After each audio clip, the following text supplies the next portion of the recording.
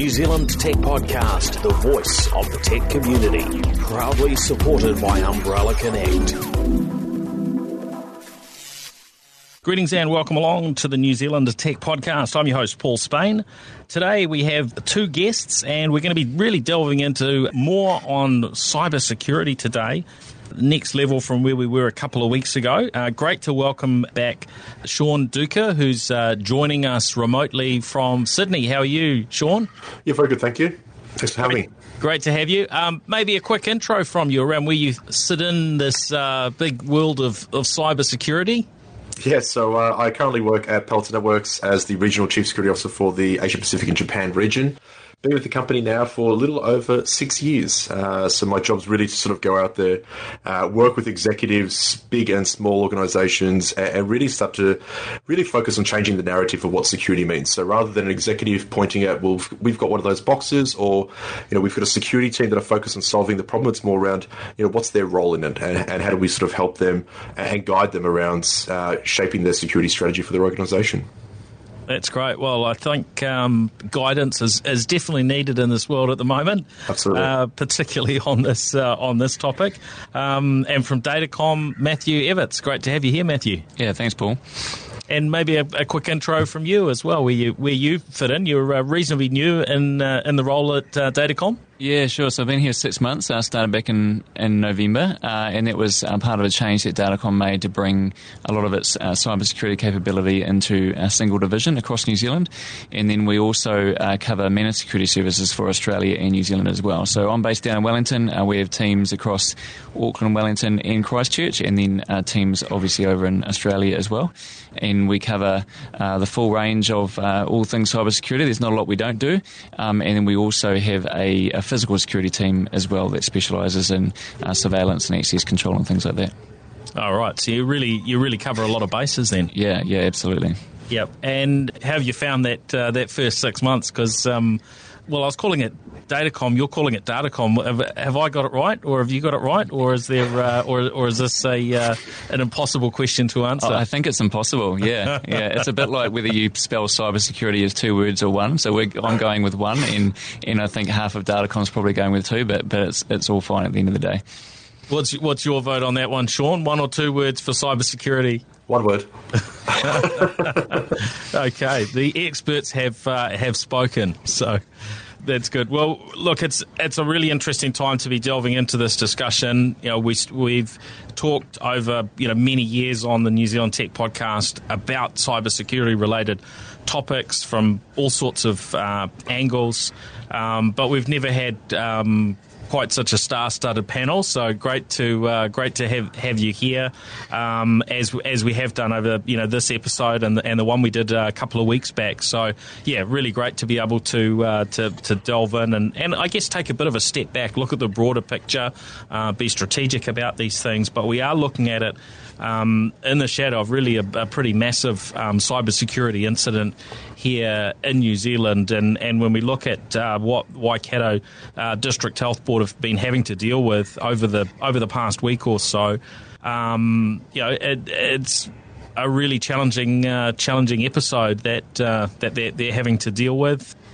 Of course, with these matters, there's a fair bit that's kind of kept under wraps, and when you've got bad actors that are there trying to extract money and so on, you're reasonably cautious around what you put out publicly. That's pretty much the norm, isn't it, Matthew? Absolutely. I mean, obviously, it's important to tell people that something's going on, let people understand that it's being worked on and that it's got the kind of priority that it needs. But then at the same time, you don't want to give either the original threat actor or other bad actors, more information that might help them. Yeah. Sean, what things immediately jump to your mind when one of these really sort of big, public incidents is made public? Yeah, look, for me, every time, it's more a case of, I think it's just yet another example that we've got an ever-growing, sophisticated adversary that's actually out there, and they're looking for, they're actually being opportunistic. They're looking to see how they can extract some data, some dollars, anything of value from a particular organisation. I'm kind of in two minds sometimes around the level of information that's actually being shared. I totally appreciate and respect probably both the comments that were sort of made around that one of we don't want to give too much away around what the adversary has done or sort of feed potential sort of other challenges that may sort of arise from any information that's shared. But I also sit there and say, if we're sitting in the shadows and not sharing information, that's also playing to their hand. And the reality is the adversary is going to use and reuse the same techniques and tactics time and time again. So if we're not learning from that and sharing that with others, then it's a simple playbook. They can just go back time and time again to Organisation A, Organisation B, Organisation C without really knowing, how do I defend myself? And I think that's that's the part that I'd love to work out. And not to say that everything that we've done is wrong, but you turn and go, this is a problem that keeps on growing. So maybe we should actually take stock in the fact that keeping a lot of information to ourselves hasn't really served us that well, and we should change tack somehow. And maybe we could actually learn from that, and maybe see if we can start to reduce the overall impact that we see.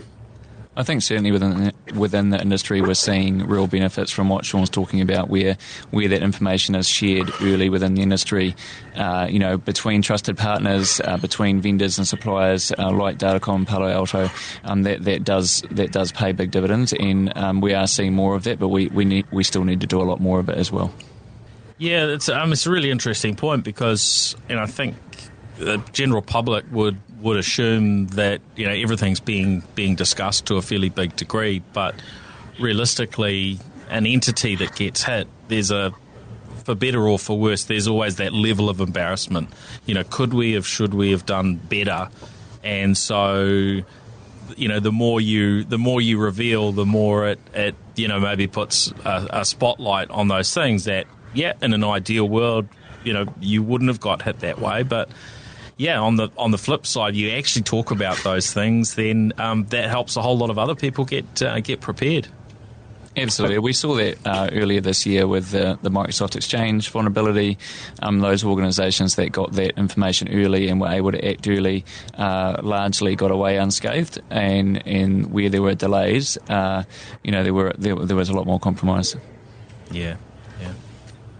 Any thoughts on to add on that one, Sean? Yeah, look, I think it's a foreseeable event that every organisation is going to be targeted. What their success rate is going to be really comes down to how have you looked at cyber as a vector for good and bad things to actually take place. At the end of the day, it's like any other risk that a business needs to manage. So it really does come down to a question of when this is going to happen, not if. So how do we actually plan and prepare for that day in advance? I think that's a question that every organisation should really be asking themselves. And I totally get and appreciate the fact that some people want to see this as sensitive. It might be embarrassing, absolutely, but we've got to learn from something.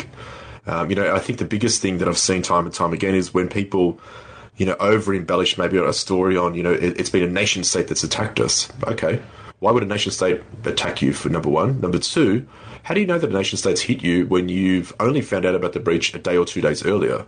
I think about a lot of the investigations that have taken place. It takes months, many, many months, to actually sort of work out who may have actually had something to do with it, and let alone, half the time, attribution's a very hard game because sometimes it can be a bit of a distraction. So let's focus on the issue at hand, which is, what was the problem? How did they get in? How do we close that gap? Is there a new novel technique that's actually being used? Let's actually share and disseminate that with everyone else. Because guess what? That forces the hand of the adversary to go back to the drawing board and think of a better way to actually try and launch an attack. And I'd rather make them work a little bit harder every single time as opposed to making it easier. 100%. I love it. It's a really, really good approach.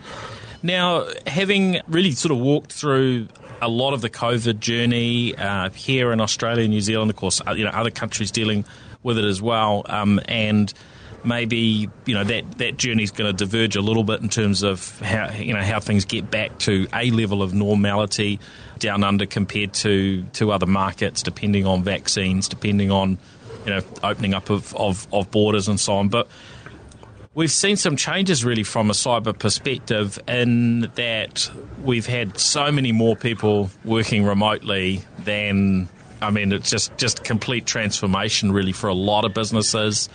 and so many organisations that I've talked to in the technology space, just talking about, man, we're doing crazy numbers. We're offering so many services. We're selling in all sorts of new things that we weren't selling prior to COVID. We've done all this digital transformation. Now, I tend to look at those things and think, well, you probably should have those things should have been done ahead of COVID anyway, arguably. But if it took COVID to get the transformation, then, that's good. And often it takes something, right, to stir up that change. So, we are dealing with a different landscape, networks. And I think of my own little firm where we were supporting a handful of networks, and suddenly you multiply that out based on every home network that you've suddenly technically is part of what you have to deal with and help protect. So I'm keen to delve into a little bit of the changes that's led to. And when we look at cybersecurity, we've had this ongoing resourcing challenge. I think it's fair to say it's been continuing, and then we drop COVID into the mix, and we now have a nation whose borders are predominantly closed. Looking at New Zealand, very very similar for Australia. I think a little bit different in terms of maybe some of the visas and so on that have been granted on the Australian side. Able to see quite a popularity in terms of visas on that side on a tech front, but of course the borders have been such that not that many people are able to get in both cases. So yeah, I'm kind of keen to hear some perspectives on this. Maybe Matthew, how's that looked for Datacom, for your customers? What are the learnings? How do we keep going if there aren't enough people available? Yeah, I think maybe to just talk to your first point there for a second, in that what COVID did is really just accelerate a conversation that the industry was already having with customers about, hey, it's no longer enough to have a perimeter. There was the discussion around defence and depth and protecting your endpoints and all that. It had been a discussion that had been happening for many years. What COVID has done, I think, is really moved the discussion along a lot more quickly. And it's moved it into a space where it's much more about our identity and how we identify devices and people, how we actually use data, and much less about how do we ring fence things. And that's still important, but it's we really have a very distributed infrastructure, if that's what you want to call it now, and we've got a big task ahead of us to actually secure that. And obviously that then plays into the people question, because if you're then people constrained and your job is even bigger than it used to be, then that's a real challenge. So we've been doing a number of things. I think previously the whole tech industry in New Zealand had really benefited from New Zealand being quite an attractive place to come and live, and so we had attracted a lot of talent in over the borders, and I think that will happen again once the borders open. But it has reminded us that it's also really important to grow talent, and so we're doing a lot of work in that space, and not just in cyber but more widely as well. Working with the local education institutes, working with iwi as well, trying to ensure that people know about the right pathways, that they're going into those pathways. So we're seeing some really encouraging success in that area. In Unitech up here and in ARA down in the South Island, we've got some great cyber diploma programs and things that are bringing people straight into the industry, so that's really cool to see. And we've got a lot of interns out of those programs already sitting within Datacom learning some great new skills. So at the moment, 15% of my headcount in cyber is just interns, which we're super excited about. That's huge. Yeah, that's really good. I did the count a few days ago and I was like, wow, that's 15%. And look, would like to see that grow too. Obviously there's an overhead for having those people in the room, but we want them in the room. We want more of them. And also graduates. We're employing as many graduates as we can. And in fact, Unitech is currently producing more graduates than their current partners can employ in the cyberspace. And so I've already reached out to my wider industry contacts and said, hey, look, we've got some graduates here. Are you interested in coming along in this journey? And they are. And so I think that's an example, going back to Sean's earlier point about sharing information around how the industry can work together to actually, protect the wider country and globe. Let's actually work together to bring these people into cybersecurity.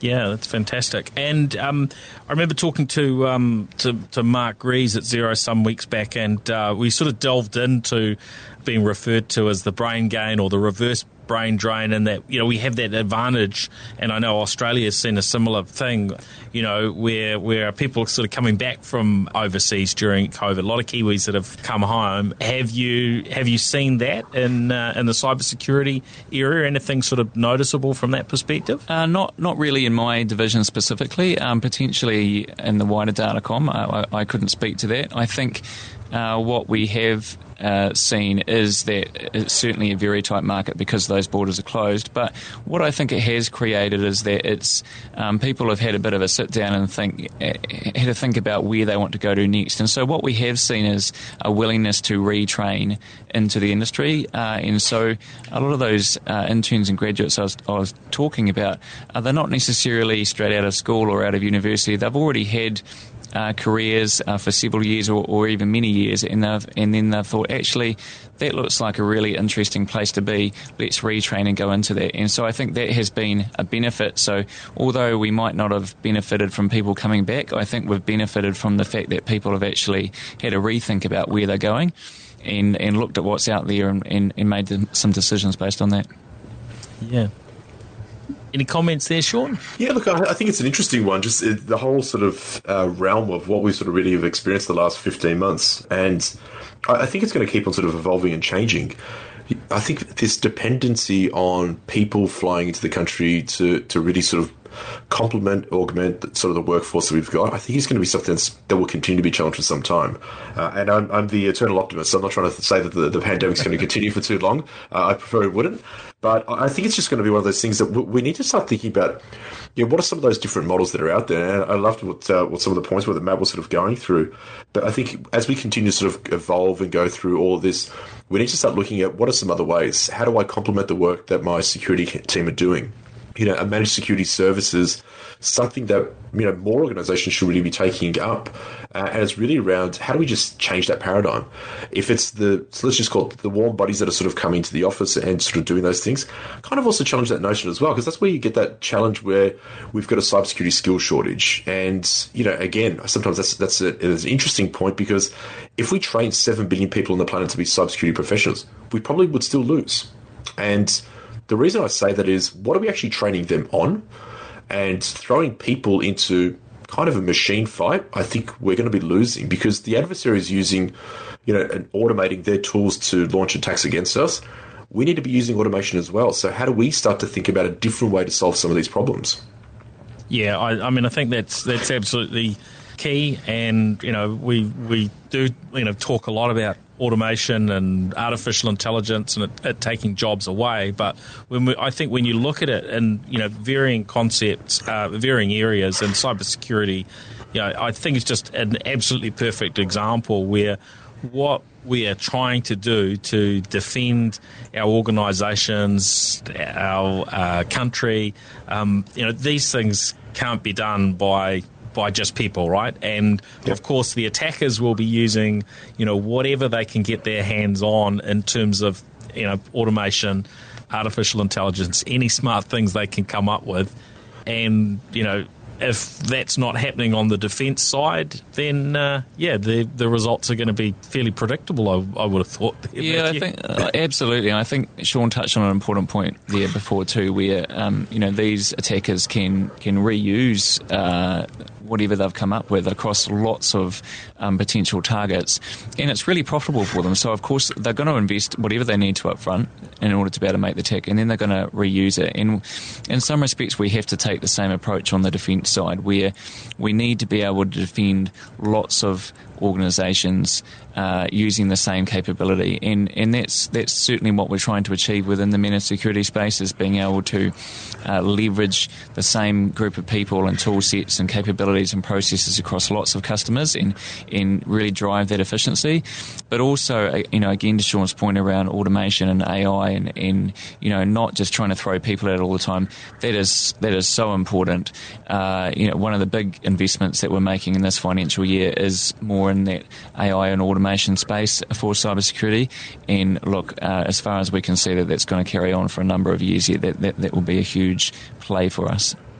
Yeah, I mean, I think it's absolutely essential, and the resourcing issue in terms of people just really, shines that extra, light on it, and the idea of organisations necessarily trying to do all of these things internally versus using a managed security provider. I don't know. I mean, in the early years of my career, there was a window there where I worked internally within an organisation doing IT, and which was a break for me from having worked serving a whole lot of organisations, and what I quickly recognised was boring. I'm getting only access to seeing what goes on in one or two organisations. And my skills were going to go stale if I just, stayed with that very, very, very small, tight, client base. And, I recognise that if you're going to stay on the cutting edge and stay current in technology as somebody that works in the space, you need to be looking across and involved with lots and lots of organisations. And I think, the reverse applies to certainly in cybersecurity, and I know there are certainly cases where it does it works well for organisations having internal teams and resources and so on. But cybersecurity, probably more than any other area I can think of, you need people that have the experience of what happens when something goes wrong. What are the absolute best practice mechanisms, tools and technologies that you can use, and use them across a broad set, rather than I'm just kind of learning because my company's just bought this tool, and I'm the guy or the gal that's been tasked with figuring it out and applying that technology. I'm sure we've got some listeners that may be uncomfortable with what I'm saying, but I think there's a lot to be said for maybe rethinking how we do some of these things. I think it's a really big ask for any internal cybersecurity team to do it all by themselves. So even if an organisation chooses to have an internal team, they're almost always going to need augmentation because there's just such a lot to get across. It's a lot of training to do, which you touched on as well. But we also talked earlier about that need for information sharing, and to do that within a small team, a single organisation, is tough. I mean, we ingest an enormous amount of telemetry and then reuse that across lots of organisations, and our partners like Palo Alto help us do that. But we have to use multiple partners in order to get that level of telemetry required. So I think, it is a really big ask. My kind of rough rule of thumb is that if you're an organisation of anything less than 10,000 seats, then you're really pushing it uphill to try and run security internally. And even those organisations that are over 10,000 seats, it's still a big ask to be doing it alone. Yeah, I could ask all sorts of questions around what state for organisations that have been hit, but maybe not particularly sort of helpful to delve into that. But I guess my general feeling is, as a country, as a region, maybe this is just the same everywhere. Our standard is too low from a cybersecurity perspectives within most organisations. And that we do need to step up, and I guess people have got these messages around COVID, and they realise the importance because they know that their lives are at risk. But have we kind of got that broader message about cybersecurity? I mean, we haven't had government messages on TV and things just pushed at us. So, can we change that, Sean? Is there an opportunity to lift that bar in a manner that's more widespread than what's been happening at the moment, to kind of lift the overall what's the term, cyber wellness I've heard said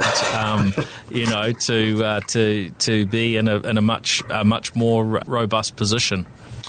Yeah, look, I think absolutely there is an opportunity, and I think the opportunity is there for us every single day to actually sort of grab hold of it.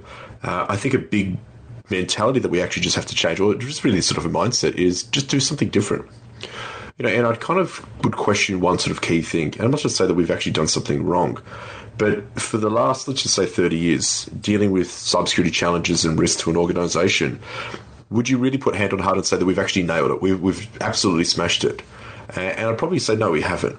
So I think a lot of the times when we talk about sort of that skill shortage and what we need to do and sort of do things differently, I think it also means let's also start with a couple of key things. Let's stop looking for the unicorn, because that person that has 25 different certifications, 10 years experience, must be security cleared with government organizations and the like, and you're going to pay them, let's just say $50,000 a year. That doesn't exist.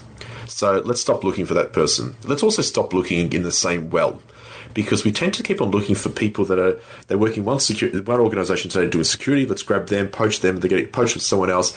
So we just keep on looking for the same people all the time. We keep on looking at the same people. I think what we need to do is let's just go find the people that are problem solvers by nature. They're curious. They've got the curious minds. Let's teach them security. I think one of the big things that we probably have been struggling for years is we keep on seeing security as a technology problem. And it's a lot more than that. It's a broader problem. So I think we need to even have people that are translators, someone that can convert technical to business, business to technical. These are not really things that are taught that often, and there's not that many people that are great at it, or many people that are out there. So I think we just need to start thinking about what is the problem that we believe we're going to see for the next 30 years, as opposed to using the playbook of, well, if that's what we saw the last 30, more than likely we're going to see that again exponentially. And that's where I just challenge the notion of let's do something different, because I think we could actually solve this problem collectively, but it starts with you. It starts with every other person that's out there, and we just have to start to create that momentum slowly.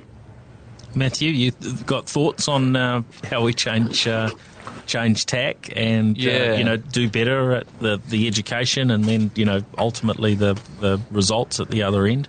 I think Sean's point about just doing something different really resonates, and one of the reasons for that is because a lot of what we see in organisations that have either already been breached or are really struggling to lift their maturity is that their biggest hurdle is a cultural change, and it's about treating risk differently, especially around information risk and privacy risk. We saw that change in Australia and New Zealand around health and safety.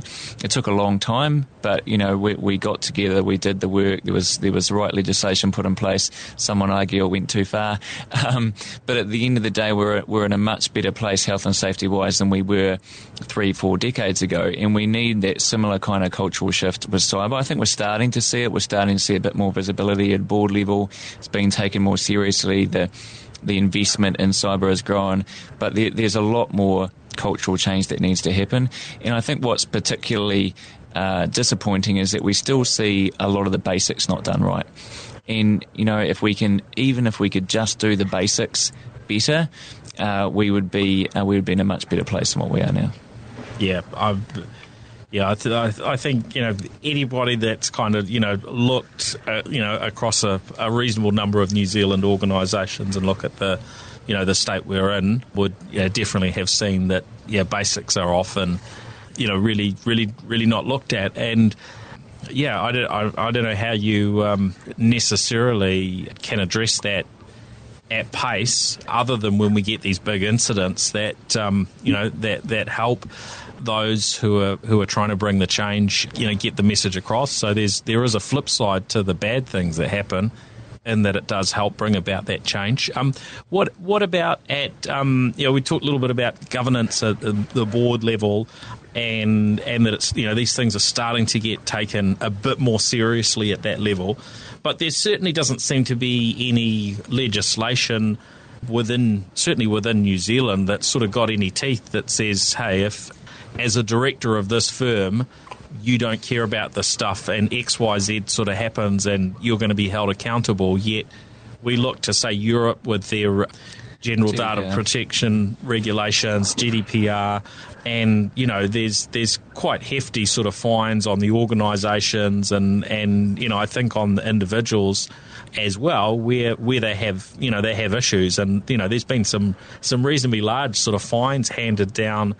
And there is, I think, there's a real interconnection between these two, because you have a cyber incident, and particularly when an organisation says, I'm not paying the ransom, and in current world we're in, if you don't pay a ransom, then there's a very high likelihood that data is actually going to get leaked. But we certainly don't have any teeth locally within New Zealand anyway, legally, that sort of really has directors thinking, boy, I better do something about this. We have it in health and safety where lives are at stake. But this has a big flow on. If we don't get cybersecurity right, then it impacts our overall economy. It impacts, the flow on from that in terms of, we can either fix poverty or we can go backwards. All of these things potentially are interconnected. So should we do something more on that front? I think we absolutely should. I think it is a mixture of the carrot and the stick, though. The recent change to the privacy legislation was encouraging, but as you pointed out, it doesn't really have a lot of teeth. Maximum fine of $10,000. A couple of years beforehand, Australia made their legislative change. I'm sure you might be able to correct me here, but I think it's $100,000. So that's a big difference, and $100,000 looks a lot bigger figure when it's written on a piece of paper as well. So we do need a bit more of the stick, and not just externally to the organisations, but internally as well. What are the consequences within an organisation of actually doing things poorly, like missing a patch cycle or missing 2 or 3 patch cycles, which is what we often see. But I think there's a lot more understanding of the carrot that's needed too, and that's the real value of doing cyber right. Not losing your intellectual property out of an organisation, being able to move faster without the fear of things getting leaked or falling over, being ahead of your competition in a competitive market, being able to attract the right kind of staff, looking good in the press. There's lots of value that we can get out of cyber, and so I think there's a bigger discussion around that needs to happen as well. That's a great point, because if you're stuck on sort of old systems, old technology, the way that impacts and allows you to operate as a business or any sort of organisation, it's like carrying a big dead weight for the organisation, and so sure. you go through the right sort of digital transformation processes that include thinking around cyber. And there's also all sorts of wins, and it I guess ultimately has a big win from a financial perspective and all those other sort of flow-ons when your organisation's in a great place. I love that perspective. Yeah. Sean, have you given some thought to that? Yeah, absolutely. I absolutely agree. I think it's definitely something that's key. But let's be clear that if we don't take the time to actually pay down our technology debt, at some point in time, it's going to be a very big payback that we have to sort of give. So to make those slow and steady strides to actually make the change happen, you have to be doing that. We can't turn around and say, this has been a bit of a harder year, let's spend less on, security or technology or something like that. We've got to be a little bit pragmatic as well. And if you think about just the shift alone at the start of the pandemic, people en masse started to move out to public cloud infrastructures because they just wanted to find a better way to, to keep on selling their products and services and digitize, a lot of the work they were doing. Fast forward the first 10 months of the pandemic, we saw the greatest amount of, or the greatest influx of movement to public cloud that we'd seen in the previous 10 years. So just those numbers alone are just staggering when you start to stop and think about it. So I think that's a key thing. In terms of, when regulation is not around, be prepared because it's going to be coming around the corner. I'm not trying to say that, we must have the stick and the stick needs to sort of come whacking out people or anything like that. But the reality is we've actually seen that some people probably haven't spent the time to actually, correct some of the challenges that they've actually got inside their own organization. If you think about where we've also seen, how the attacks have also shifted and changed somewhat as well. If you've got any type of operational technology that's inside your own organization, so think of critical infrastructure, or think of you running like an energy sector or some sort of utility plant. The reality is if you've got some sort of cyber attack that takes place, that has a physical implication as well.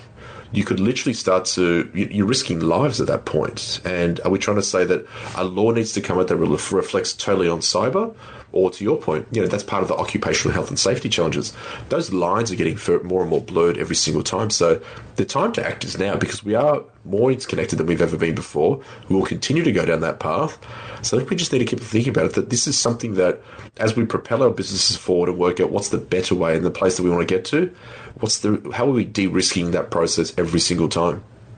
Yeah, that's good. Now, Sean, maybe just if we've got any listeners that don't understand what technology debt or technical debt is, can you maybe just delve into an explanation there? Yeah, so a good example of technology that is, I use a piece of technology today, and software is software. There's always going to be some sort of vulnerability or a challenge or a bug that's popped up. So I need to constantly keep on doing that maintenance, and that means like rolling out patches and the like.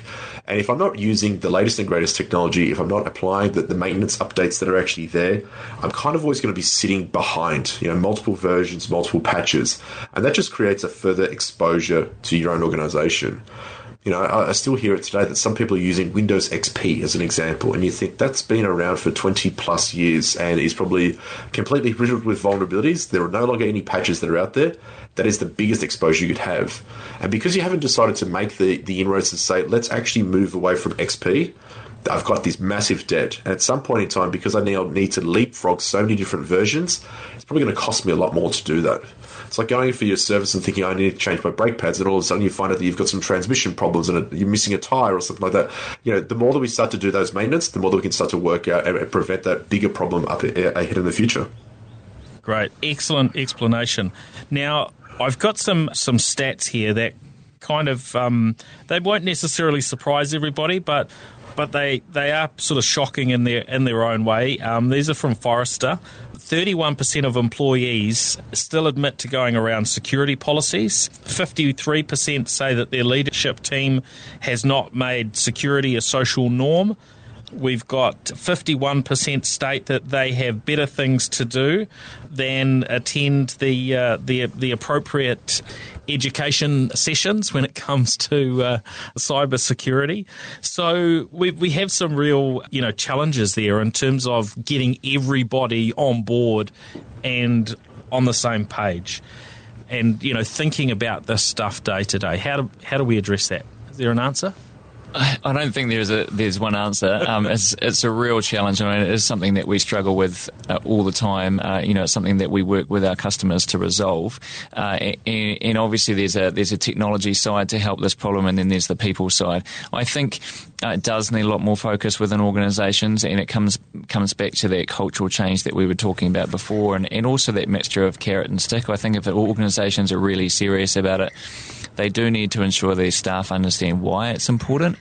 But there also needs to be some consequences. If you're a repeat offender, either not doing the training or repeatedly failing the phishing test when it's sent out, then there needs to be some consequences to that. And very few organisations have that in place.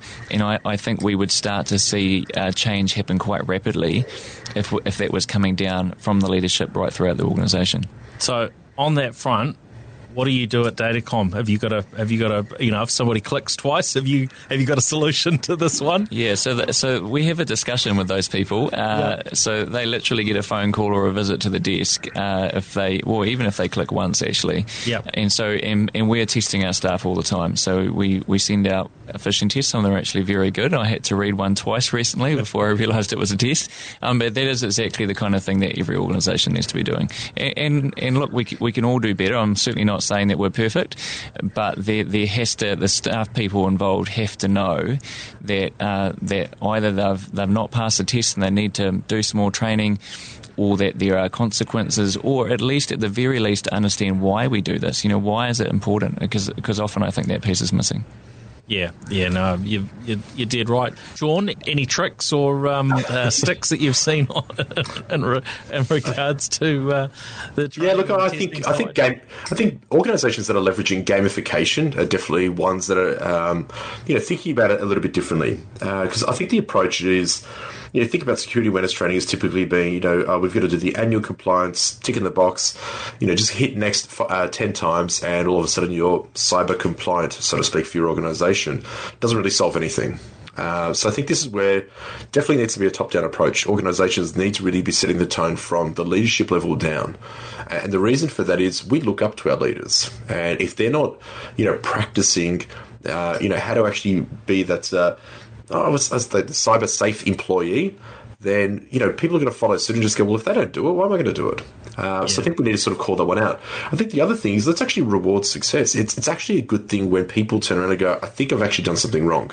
So take the example of the phishing test. you want people to turn around and go and make a little bit of a healthy rivalry. You don't have to single out individuals. Obviously, your manager could do that directly, but create that sort of departmental healthy rivalry to say, this time around, the marketing team were number one. No one clicked on it, or this particular group here, the product managers, well, they were the ones that clicked on it within the first 15 seconds. Let's learn from that, and pretty quickly you start to see different patterns of behaviour. I've got the privilege of actually seeing and having oversight to our own internal security program, and I love seeing the email that comes out at 5 o'clock in the morning that's actually testing people, because what's the first thing you do when you grab your phone in the morning? First thing you do in the morning, grab your phone. People are half asleep, they're clicking on an email, they're clicking on a link, and all of a sudden it's like, we've got you. And that's the thing, we just want to try and change that behaviour.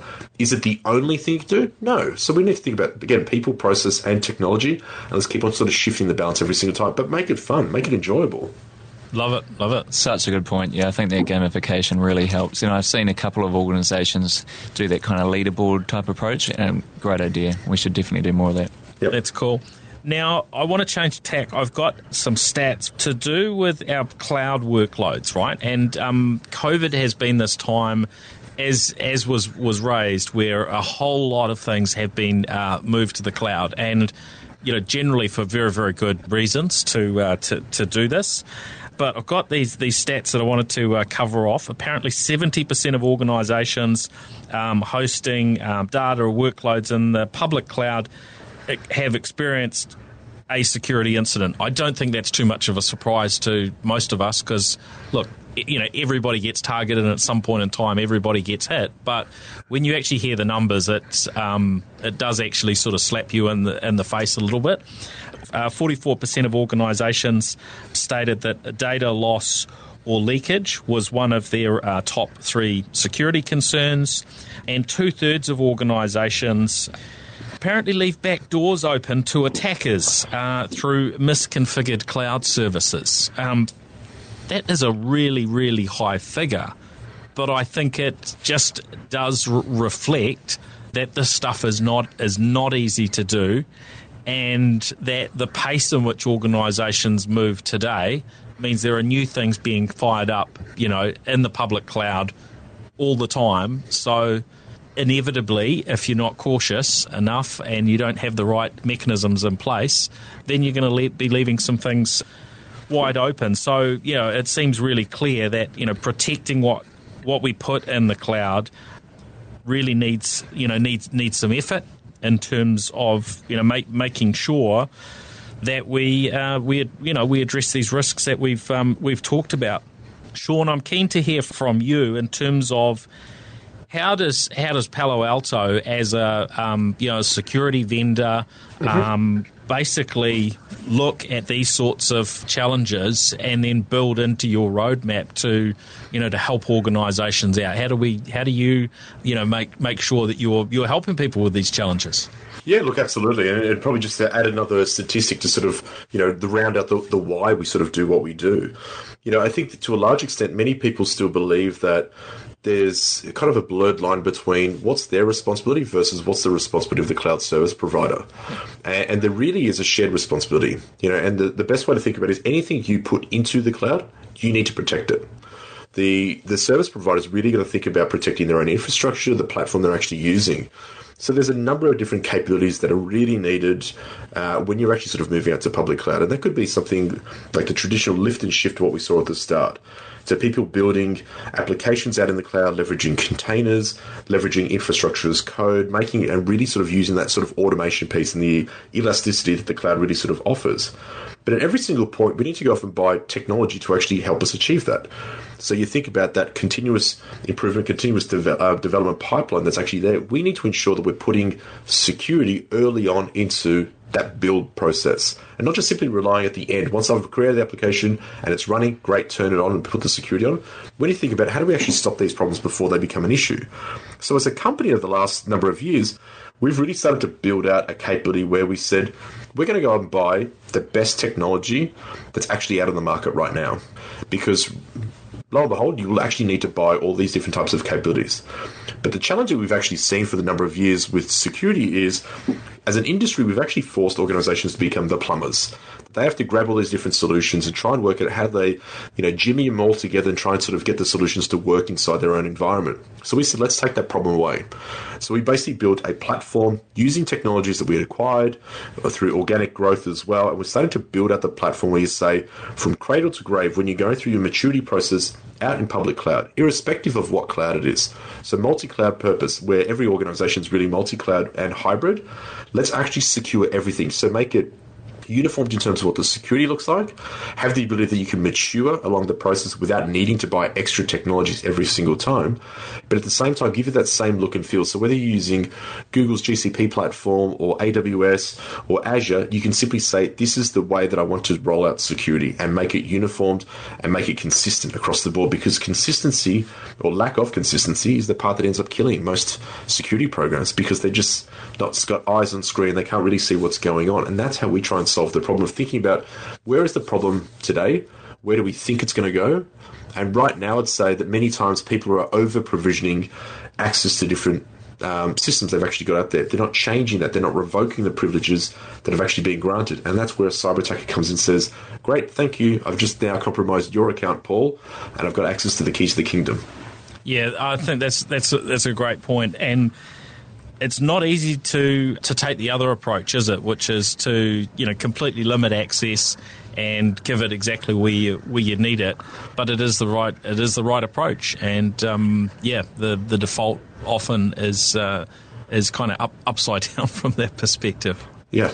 Yeah, I think with the cloud having grown so quickly, there's still that, I think, a mismatch in understanding, which Sean touched on, around, hey, we can do this stuff and we can do it securely. The reality is that so much of what's out there is not configured well, and that's where a lot of those stats that you've touched on, Paul, come from, is poorly configured cloud. But even when we do have well configured cloud, we still need that safety net. So we need the good hygiene, we need the good process around setting up privileged accounts and all that kind of thing, and we need the tools in place with trained people watching and using those tools, and all of those have to be working together to actually secure the cloud. And in many cases, none of them are happening. And so there's lots of holes in that. Yeah, Sean. For Palo Alto, there's sort of that history of a lot of acquisitions, which seems to be quite a a key part of just the way things work today. To get you get the best and brightest as you acquire those that are starting up new firms. But we've seen I guess some technology companies that do these acquisitions, but it takes years for them to really kind of join up the dots and get that working together, and then sometimes it's a complete failure anyway. How has that side of things sort of been playing out for Palo Alto from what you've seen over the last few years? Yeah, look, totally agree on the perspective and observation of how other organisations have done it. I think what makes us different and set us apart is the fact that for 16 years now, as a company, we've really fundamentally believed in how do we create a natively integrated platform that can fundamentally solve and collapse a number of these different security services that are actually needed out there. So if I think about what we've done with public cloud, we went out and acquired a company called Evident.io, which was really focused on doing kind of that audit compliance on AWS. But again, it was just AWS as the cloud service provider. We then went and acquired a company called Redlock, which was really focused on doing this multi-cloud, so looking at GCP, AWS, and Azure. Within 40 days, we basically ported over everything that was in Evident into the Redlock platform, and in turn turned that into our Prisma Cloud offering that we've actually got today. We then went out and acquired capability which is called Twistlock, and PureSec, which are focused on container security and serverless security. And again, it took us 3 months to port that capability over into that platform. And from there, we've acquired more and more technology. So for us, what you probably can see there is we're not sitting on our hands at all during this process. We're actively saying, let's actually work out what are the bits of code that we need. How do we ensure that we're not just simply jamming some sort of Frankenstein-like solution together, but really working out how do we get the efficiencies, the gains that are actually there. And if there's overlap, great. What are the cool pieces that we actually need? What complements what we've already got today? We acquired, the most recent acquisition that we acquired was a company called Bridgecrew, which is focused on infrastructure as code. So really working closely with the DevOps team, inserting ourselves early onto that sort of build process. We've already got some of that capability, but we just said, great, let's actually complement that. Let's augment it and turn it into something that's even better. And I think as we see, cloud is just constantly keeps on changing all the time. Cloud service providers are coming out with brand new APIs all the time. There's brand new ways that people are thinking about moving from APIs to microservices. The containers are being leveraged a lot more than the lift and shift approach. We're just seeing this natural change that's constantly happening out there. So for us, it's all about innovating, constantly keeping putting new capabilities there at the fingertips of our customers, and just really giving them that that kind of one central place they can go to, and they've got all this extra capability that's there each and every time. So for us, we're not sitting back and sort of waiting for build it and they will come. It's all about build it, and we're going to keep on sort of reinventing ourselves and challenging ourselves and challenging what status quo really means every time. Good. That's actually pretty good story you got there, Sean. Yeah, that's cool. Well, maybe we'll leave the final word with Matthew. We're sort of coming to an end, but any final thoughts that you wanted to share? Probably all I'd say is that I've got a huge amount of optimism for this industry. So I think a lot of the times we hear the kind of FUD, fear, uncertainty, doubt. And yes, there's some bad stuff happening out there, and yes, there's a lot of catching up to do, which we've touched on. But I think if we start to approach this differently, we make an ongoing investment in how we protect our organisations, we work together more, like Sean was saying earlier, we can make some really impressive advances. And we'll start to see that happen already, but we need to make some further big leaps, and I think we can absolutely do that. So let's get on with the job. We want to work with New Zealand and Australian organisations and help them make those leaps forward. Excellent. Well, thanks everyone for joining us this week on the New Zealand Tech Podcast. It's been great to have you on the show and listening in. A big thank you to Matthew and to Sean. Really appreciated your expertise, and you've certainly got a lot there, and I thought we've hopefully covered the best points that'll fill in some good gaps for our listeners. So really appreciate that. Thank you to our show partners. Thank you to Umbrella Connect, Datacom and Palo Alto, Vodafone, Vocus, Spark and HP. Really appreciate all of these organisations that stand behind the New Zealand Tech Podcast and behind the technology and innovation ecosystems here in New Zealand, and help us get the word out. So, much appreciated, and we'll look forward to catching everybody on the next episode. Cheers, Paul. Cheers. Thanks, Paul. New Zealand Tech Podcast, the voice of the tech community, proudly supported by Umbrella Connect.